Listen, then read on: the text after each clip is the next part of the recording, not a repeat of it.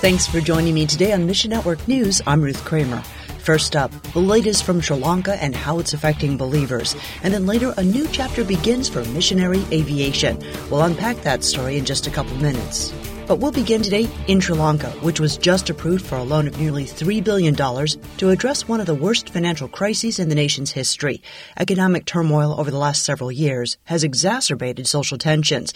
Yamani Ravindran, a partner of Voice of the Martyrs Canada, says the local church is working to support victims of persecution and violence. So we came up with a three-pronged strategy to look at their immediate needs, and that is their medical needs and emergency needs that immediately occur during that time.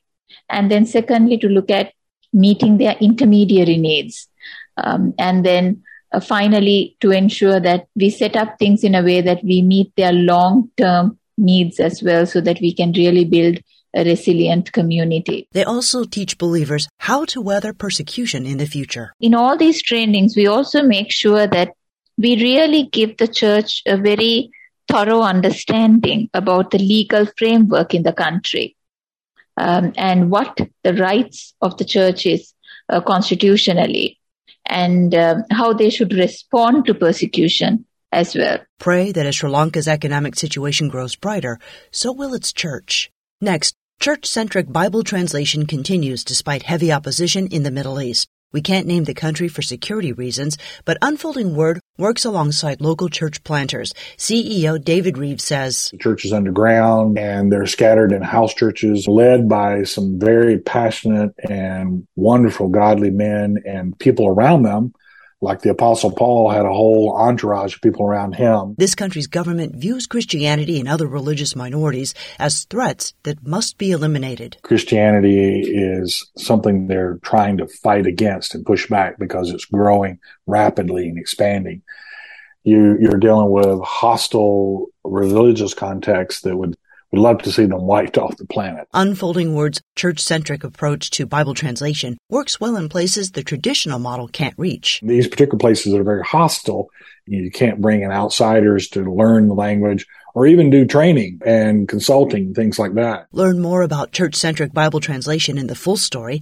Pray Unfolding's partners will have courage and endurance. Time in prison, it's just a normal part of their walk with Christ. One guy we talked to, he and his wife had both just gotten out of prison simply because of sharing their faith and planting churches. And millions of students start a new school year this week in the United States. For a handful of others, August graduations mark the start of a new life chapter today.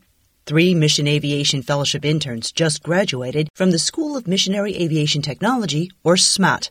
One of them, Montlibi Mafa, is the only female mechanic on the MAF Lesotho team. There was thankfully people who donate to MAF so that I could get this training. When I go back home, I'll be working with MAF again, but this time I will be a certified mechanic, and it's a very big responsibility, but the training that I got here at SMED helped prepare me for that. Cultural barriers in Lesotho prevent women from entering certain trades. Barriers discourage young girls and young women to be in fields that are called man's world, like driving a semi, fixing cars. Honestly, in many fields, women are still critiqued, and it takes a lot of proving yourself that you can actually do it. And thankfully at MAF, I haven't experienced that. Pray MAF graduates can apply their God-given skills and training to kingdom-focused work. Ask the Lord to strengthen Montlibi. She's the family's sole provider. Thanks for listening to Mission Network News, a service of One Way Ministries.